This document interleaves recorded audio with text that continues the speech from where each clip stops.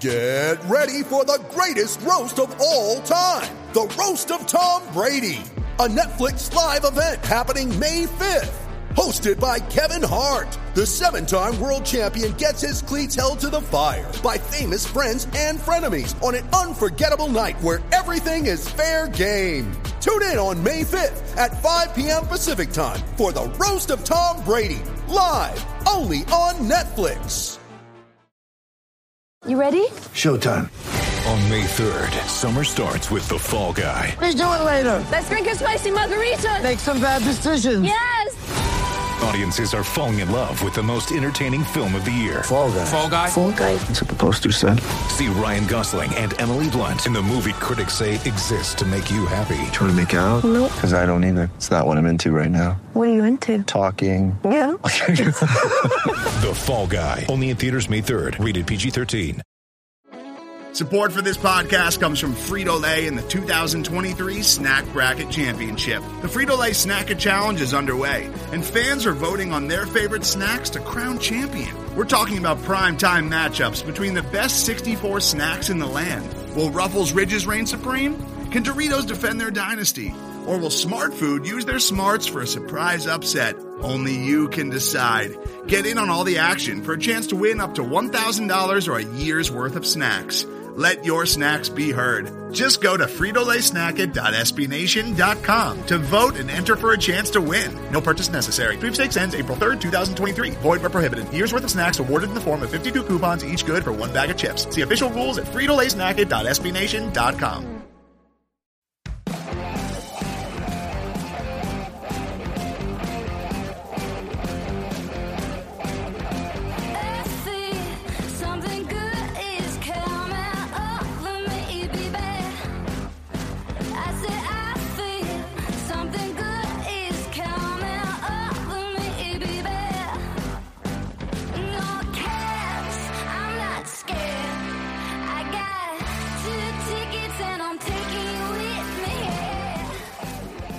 Welcome to the Cannon Cast, a weekly podcast from the Cannon, an SB Nation blog dedicated to your Columbus Blue Jackets. I'm your host, PD, and we've got a special treat for you this week. A little bit later in this episode, I'll be joined by one of the writers from Matchsticks and Gasoline. That is the SB Nation blog dedicated to the Calgary Flames. I wanted to reach out to them to learn a little bit more about Johnny Gaudreau and Eric Gudbranson from someone who's watched them play last year. And I got some interesting insight there. Eric Gudbranson, that I don't think very much of that signing, but I got some information about what are the things that he does do well. And there are some ways that if Brad Larson studies what Daryl Sutter did, that Gudbranson could be a useful player. I think he's still going to be an overpaid player, but could contribute there on the third pair, on the penalty kill, things like that. And I also got some more information about Johnny Gaudreau's game outside the offensive zone. What can he do getting the puck up through the defensive zone and the neutral zone? And also just to get the perspective of what that roller coaster offseason was like for Calgary fans, with Gaudreau leaving, Matthew Tkachuk wanting out, but then being able to replace them with the likes of Jonathan Huberdeau, Mackenzie Weegar, Nazem Kadri. They're one of the more fascinating teams this offseason. So it was a really great conversation. I hope you enjoy that.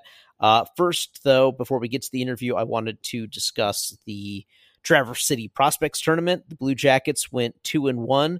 One of those wins was a regulation win. One was an overtime win. So, last week I talked about really looking forward to seeing Kent Johnson and Kirill Marchenko. They played as advertised, dominated.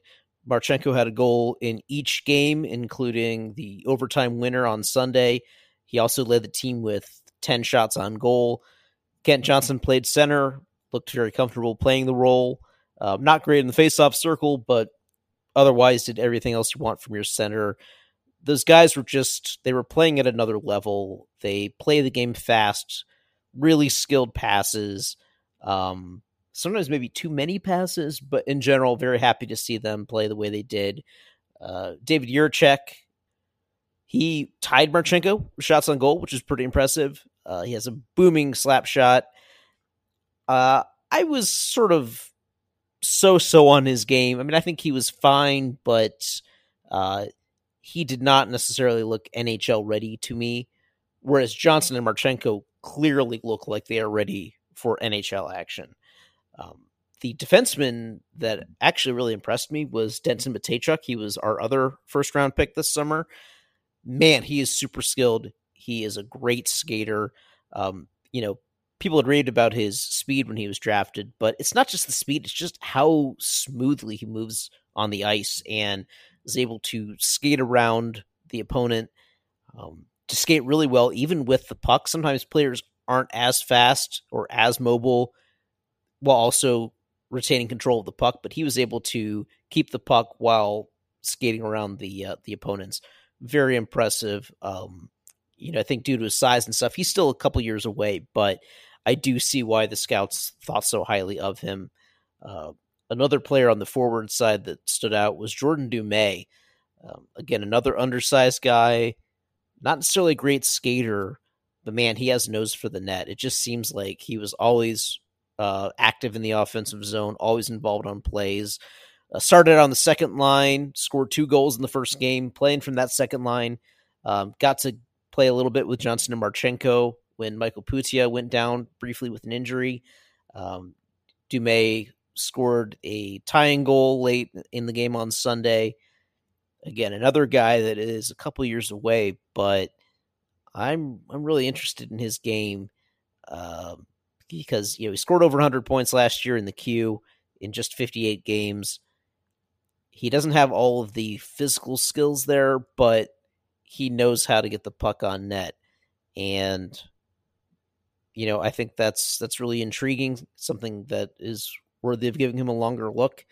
I wrote on Monday, I recapped the tournament and highlighted some players that I liked, and I made the comparison that I think he could be like another Bjorkstrand.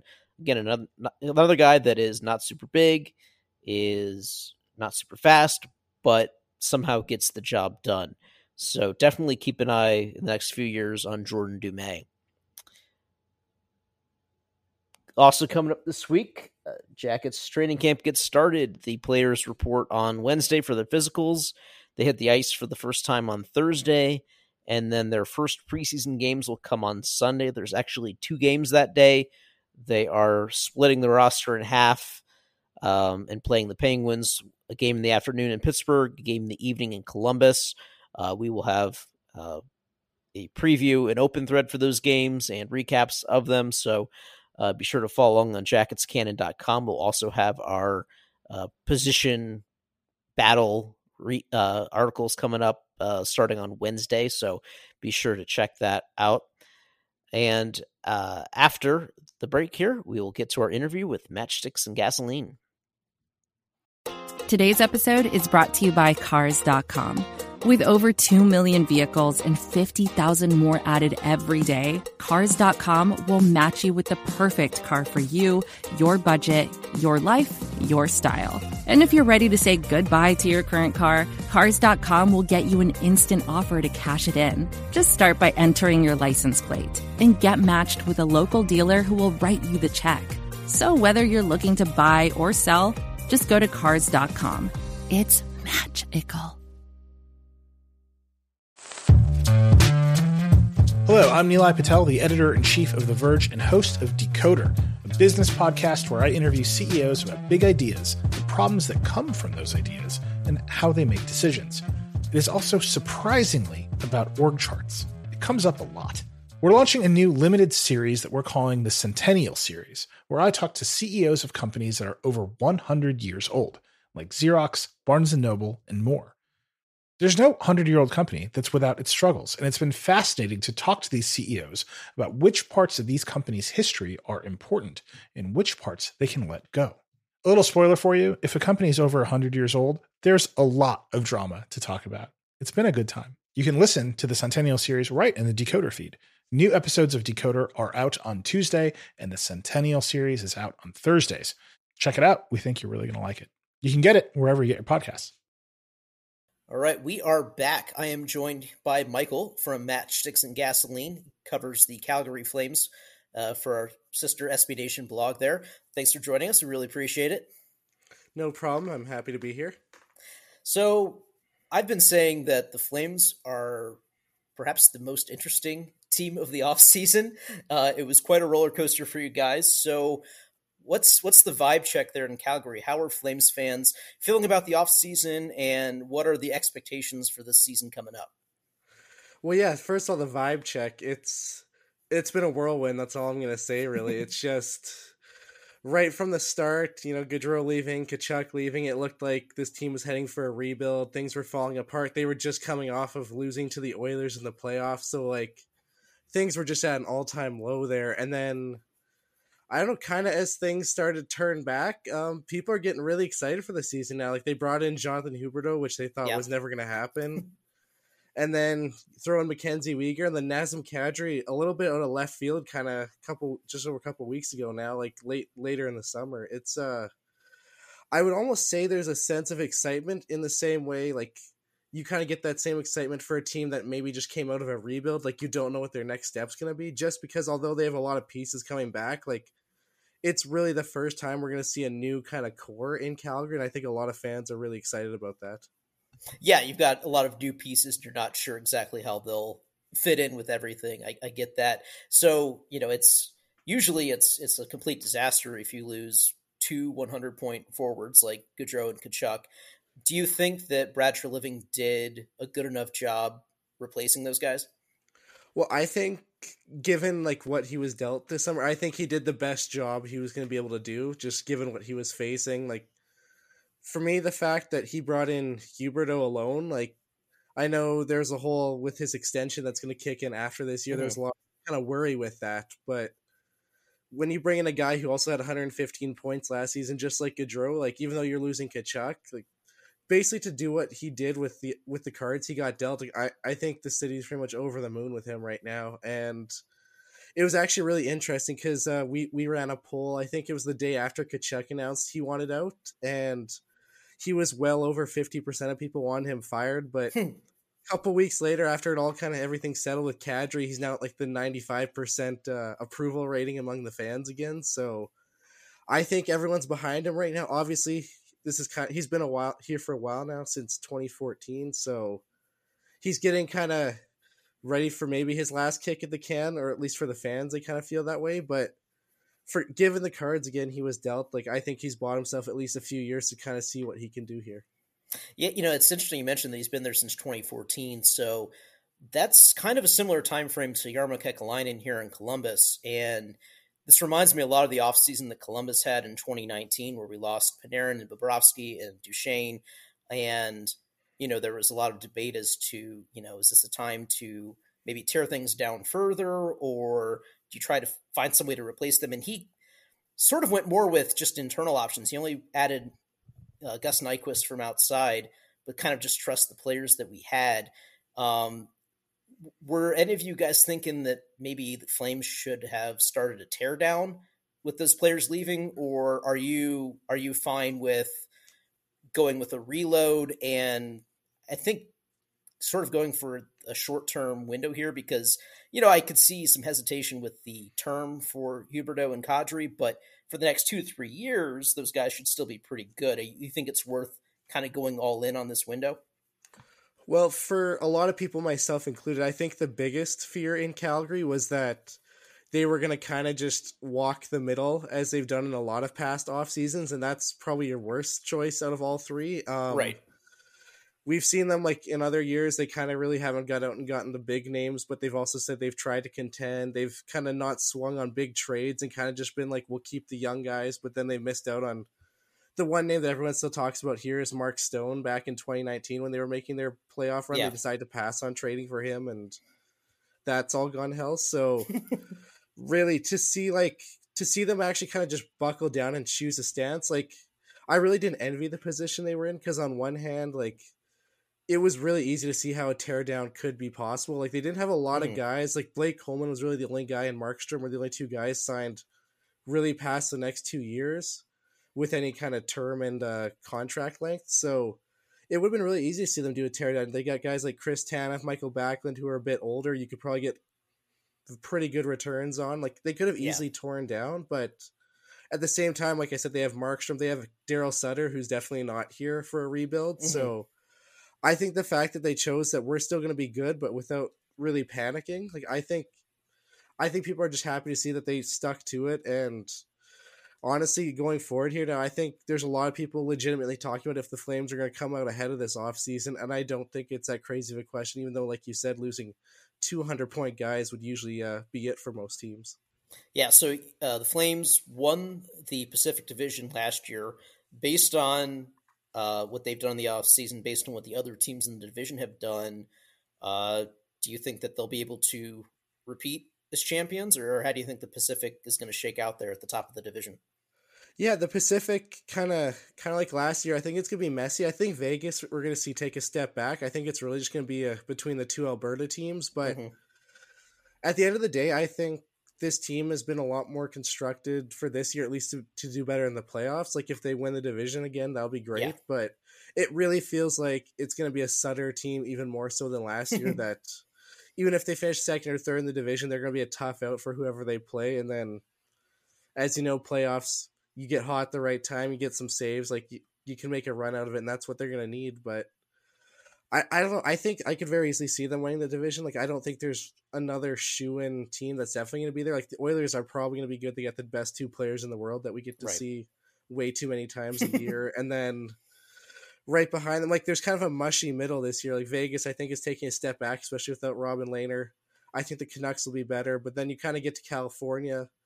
The Kings are starting to kind of turn it around after their little rebuild. But then you get the Sharks and Seattle who are kind of falling behind, and the Ducks, I think, are still another year away. So if you're the Flames, kind of to get back to what we talked about before, like if you're going to go for it, this is still a good time to go for it because barring anything crazy, you should be pretty comfortable getting a top 3 spot in that division. And I think it's well within the realm of possibility that they win it again this year too.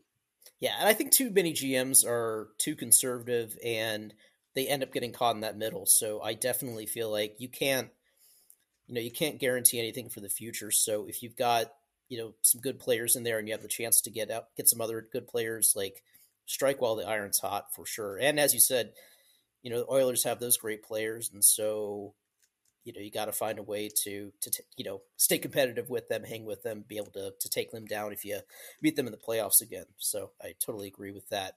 So moving on now to the players that Columbus signed from Calgary this summer. First, I'm going to start with the really controversial one. There's been a lot of gnashing of teeth about the Eric Gudbranson contract here on this podcast and on our site all summer.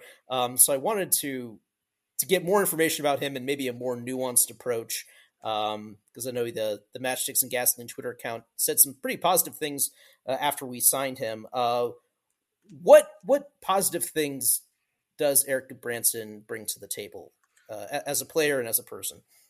Yeah, so I would probably preface this all by saying we had a lot of the same reaction when the Flames signed him late last summer, although luckily it was kind of just a one-year deal thing. Right. But I think to Eric Gudbranson's credit, he really came in this year and really gelled well with the Flames. He fit really well in that bottom pair. He provided that grit, but he also just for a guy who's been pretty shellacked analytically his whole career, like his numbers were quite a bit better. And I think the thing that helped, whether this was the Flames or the coaches or him himself, was that they didn't really play him over his head too much, which also I think has a lot to do with the Flames were pretty lucky with injuries throughout the year. But I don't know, with Gudbranson, you're going to get a guy who's going to put his body on the line every night for the team. Like he was a very good penalty killer with the Flames last year.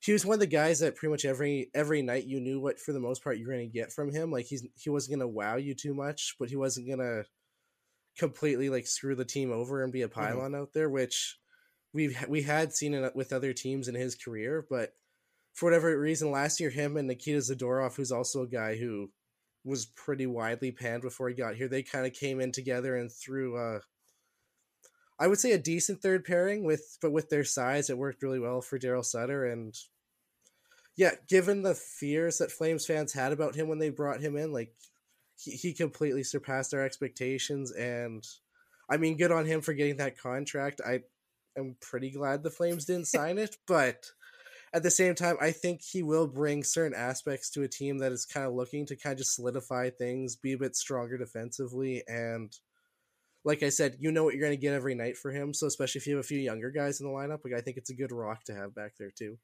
Yeah. So how much of his success this year do you think was based on Daryl Sutter's system? I would say like it was a very interesting year for the Flames in that all 6 defensemen actually had career highs in points last year, which I know points isn't everything for defensemen, but all 6 guys cracking their career highs was something. I would say it was a decent amount. Daryl Sutter, of course, we don't really have the before and after Daryl Sutter with the Flames, so maybe it was just a Flames thing. Maybe it was he just prepared differently, but no, I think when that contract was signed, there was a lot of us saying, like, I hope Daryl Sutter is getting his 10% commission on it, because I really think his style did a lot to kind of lend itself to what Gudbranson does best. So heading into Columbus now, I think it's going to be important that they kind of look at the way Sutter used him and then try and mirror that as well. Because as we've seen in the past with other teams, when he's been relied on a bit too much, it goes downhill pretty quickly. His numbers kind of before Calgary, the last few teams he was with were pretty ugly. So it's a risky signing, but if you use him well, I think, like I said, he's a stable guy. So yeah, I could certainly see him being useful as a bottom pair guy. I just don't like giving a bottom pair guy that kind of money and that kind of term. That was my big issue with it. The term especially because we have enough younger defensive prospects coming up that will be here before that 4 years is up. So then, what's the point of still having him under contract? So one of my other writers had a good question here related to that, which is, what aspects of his game, if any, do you think might age well down the line to years 3 and 4 of that contract? What could he still be good at that point?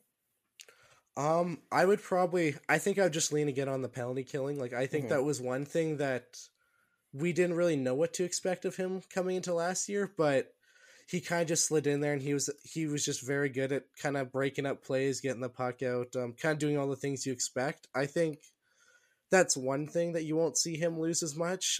He, like I said, he does play a physical game, and there's lots of different opinions on when guys who play that physical kind of hockey start to break down. But yeah, I would say for the most part, just kind of watching his special teams play, I would say that's probably the most likely approach. It's hard in that he's kind of, I would almost say like an unremarkable player in that, like, a lot of nights you didn't notice him, but our kind of site opinion was if you're not noticing your bottom pair too much, that means they're having a good enough night. So yeah, I totally agree with that. Absolutely, for sure. All right, so now let's talk about the star player that came from Calgary to Columbus. Leading up to the start of free agency, before Gaudreau had made his decision, did you think that he was going to stay with Calgary, or did you think he was going to leave? What sort of percentage did you put on that? It was actually, it was quite the time, and just that between us and what just even the local radio was doing here, like every day people were throwing out their numbers, and with no rhyme or reason, some days people were feeling like 75 stay. Next day it was 25 stay. Like, it was kind of all over the map. Right.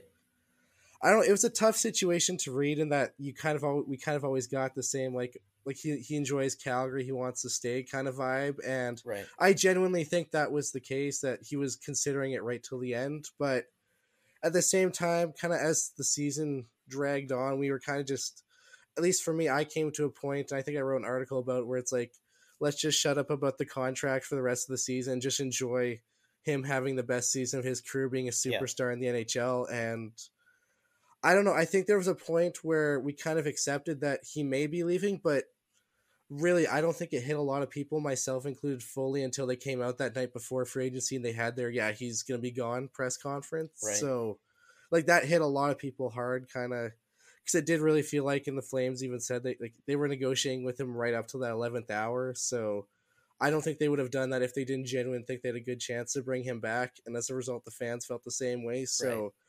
That was a pretty painful kind of 12 to 24 hour window there. Yep, and it certainly, in Columbus we've been through that with some players in the past as well. How surprised were you that he picked Columbus. Oh, extremely surprised. Like, it was interesting watching that day, kind of knowing he wasn't coming back. So the next question was like, where is he going to go? I know everyone drew the lines to Philly or New Jersey, but of course Philadelphia is so horribly mismanaged that Yeah. I genuinely still believe that if they had made the space for him, he would have gone there first. Oh, yeah, 100%. Yeah. Thank goodness they thought, let's not make the space for a 115 point generational talent. But oh well, The hometown kid. Yeah. like it just, that was shocking to me on its own like hand that Philadelphia didn't even try. Like, you're telling me somebody couldn't have like taken a JVR contract off him for nothing? Or so yeah, that was the big shock. I think once we accepted that he was leaving, that it kind of trickled us that Columbus was suddenly in the running, and then that he was going there. I know a lot of people off the hop felt kind of like it was a slap in the face, where it was like, okay, you want to go home to like Philly or New Jersey, but you chose Columbus. And I think that rubbed a lot of people the wrong way, kind of off the hop, that Columbus isn't exactly close to home. I know it's a lot closer than Calgary, but Sure.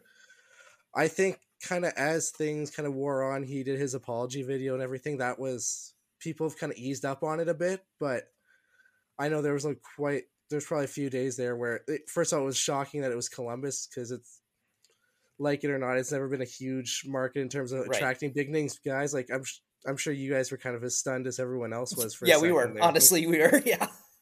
Like, it's one of those things that, like, I'm honestly very happy for you guys that, like, because we're kind of in a similar, like, small-ish market team here. Like, it's nice to see us respectively land big fish when the time comes, and I think he's going to fit in really well there. But yeah, there was a lot of people for that first day or two feeling like it was just a backside to the Flames. And of course, there's been a lot of things that have come out since then about whether he came back and tried to renegotiate with the Flames, what the offers were on the table, how much money was left on the table. But at the end of the day, I think it's going to be a move that's going to be good for him, and I think Flames fans have come to peace with it. So I'm personally wishing him all the best. Like, he's always been like a standout guy. His family, I'm not sure if you guys have seen yet, but his family is very nice. They interact with us all the time on Twitter and stuff. Oh, cool. So I think he's going to be a great fit for you guys. And honestly, I'm wishing for the best for him. He's always been that underdog guy, the small guy throughout his career. And he took a lot of crap from Flames fans over the years just because he was small, even though he was putting up ridiculous totals. So I don't know. We're really happy, I think, to see him get his payday with Columbus. We wish it was here. I think even with how everything turned out this offseason, I think there's not many fans who are happy to see him not on the Flames anymore. Yeah. And what do you think about the Blue Jackets? What do other Flames fans think about the Blue Jackets? How do you guys see the Jackets at this point on the rebuild? How soon do you guys think that Columbus will be to being a contending team? What's kind of the outside perception of where the Jackets are at, especially now that they've added Gaudreau? Yeah, personally, Columbus was one of those teams, like, kind of as they've been rebuilding, they kind of fell under the radar for us out west. We only play you guys twice a year, but kind of looking at their roster, like, I really like Cole Sillinger. I think he's going to be a really good fit in that top six. Kent Johnson, he looks like he's going to be the next stud there too. Like, oh yeah, we are very jealous on that front. I'm still really pissed off about Sillinger because the Flames looked like they were going to be all over him. You guys took him one spot before the Flames. Like, we were all keyed up that we were going to get Cole Sillinger. Yeah.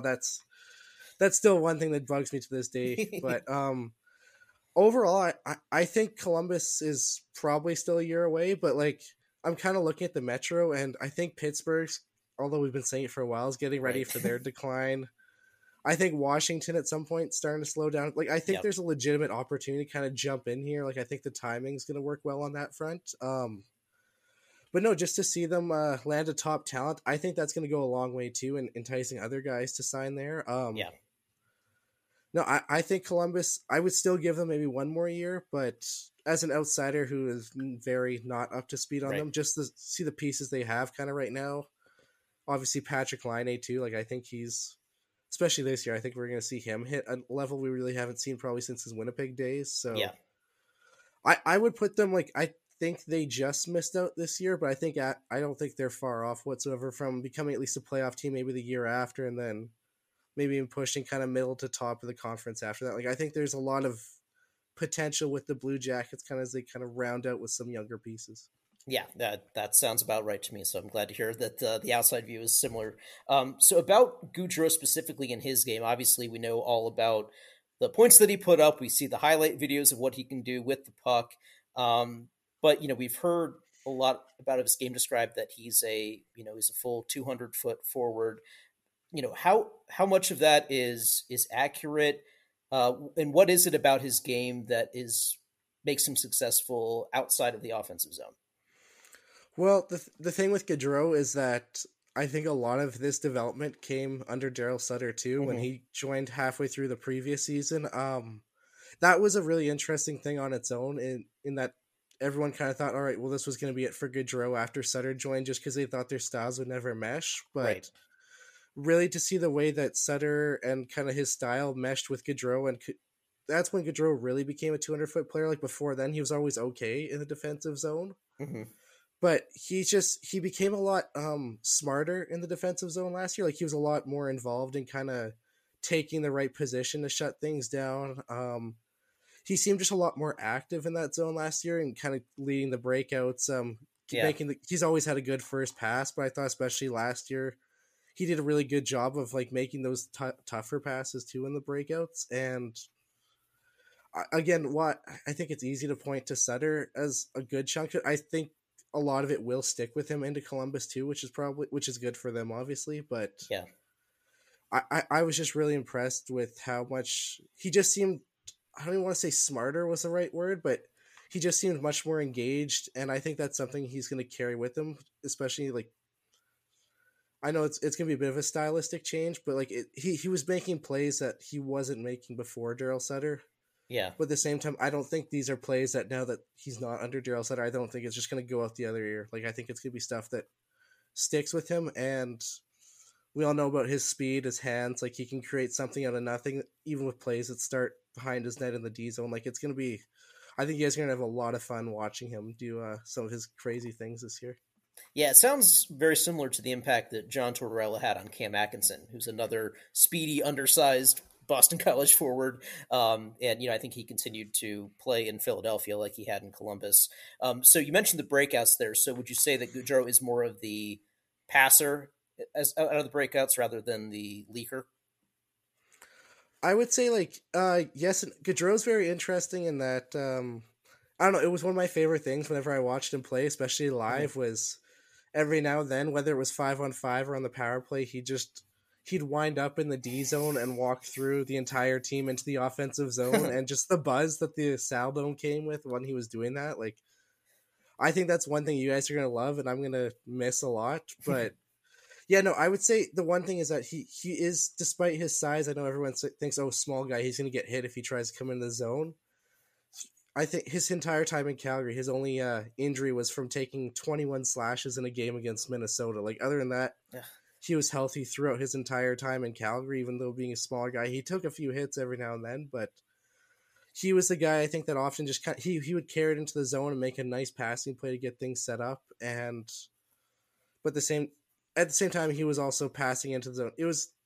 I would really say he kind of does a bit of everything with these zone entries, and I think that's what made him so dangerous, especially last year, is that a lot of teams seemed kind of stuck between defending Gaudreau individually or defending the passing lanes, and a lot of the time you have to choose one or the other, and I think that's how the Flames got a lot of their chances, even though they weren't quite as much a rush team last year as they were in previous years. Yeah, also and that's what I'm really excited about too, is that he seems like the kind of playmaker that he can facilitate a sniper like Laine, but if you try to defend Laine, then Gaudreau is more than capable of putting into the net himself. So it's kind of a tough choice as to which side of that do you defend, and he can make you pay either way, which is really, really exciting. So anything else about Gaudreau or Gudbranson that we need to know? Just treat him well. We're gonna miss him here, honestly. I think a lot of people are, like I said earlier, I think a lot of people are past kind of the anger that he left, and honestly, he was so much fun to watch here. I think you guys are really gonna enjoy that, and I honestly hope he has some success and takes you guys deeper into the playoffs. And I don't know, I could get behind a Calgary Columbus Cup one day. I don't know about you guys, but let's do it. That would be awesome. Calgary was my pick at the start of the playoffs to win the cup. I really love Daryl Sutter's system. I thought you guys were going to go really far there, so I certainly wouldn't mind seeing that come to pass this season. So, Michael, again, thank you so much for your time. I really appreciate it, and best of luck in the upcoming season. Thank you. For more content from The Cannon, go to jacketscannon.com. You can also follow The Cannon on Facebook and on Twitter at CBJCannon. If you like this podcast, please leave us a rating and review on Apple Podcasts, and be sure to subscribe on Apple, Google Podcasts, Spotify, or wherever you listen to podcasts. Our theme music is the song Green Eyes by Angela Perley and the Howlin' Moons. Go to angelaperley.com for more music and show dates.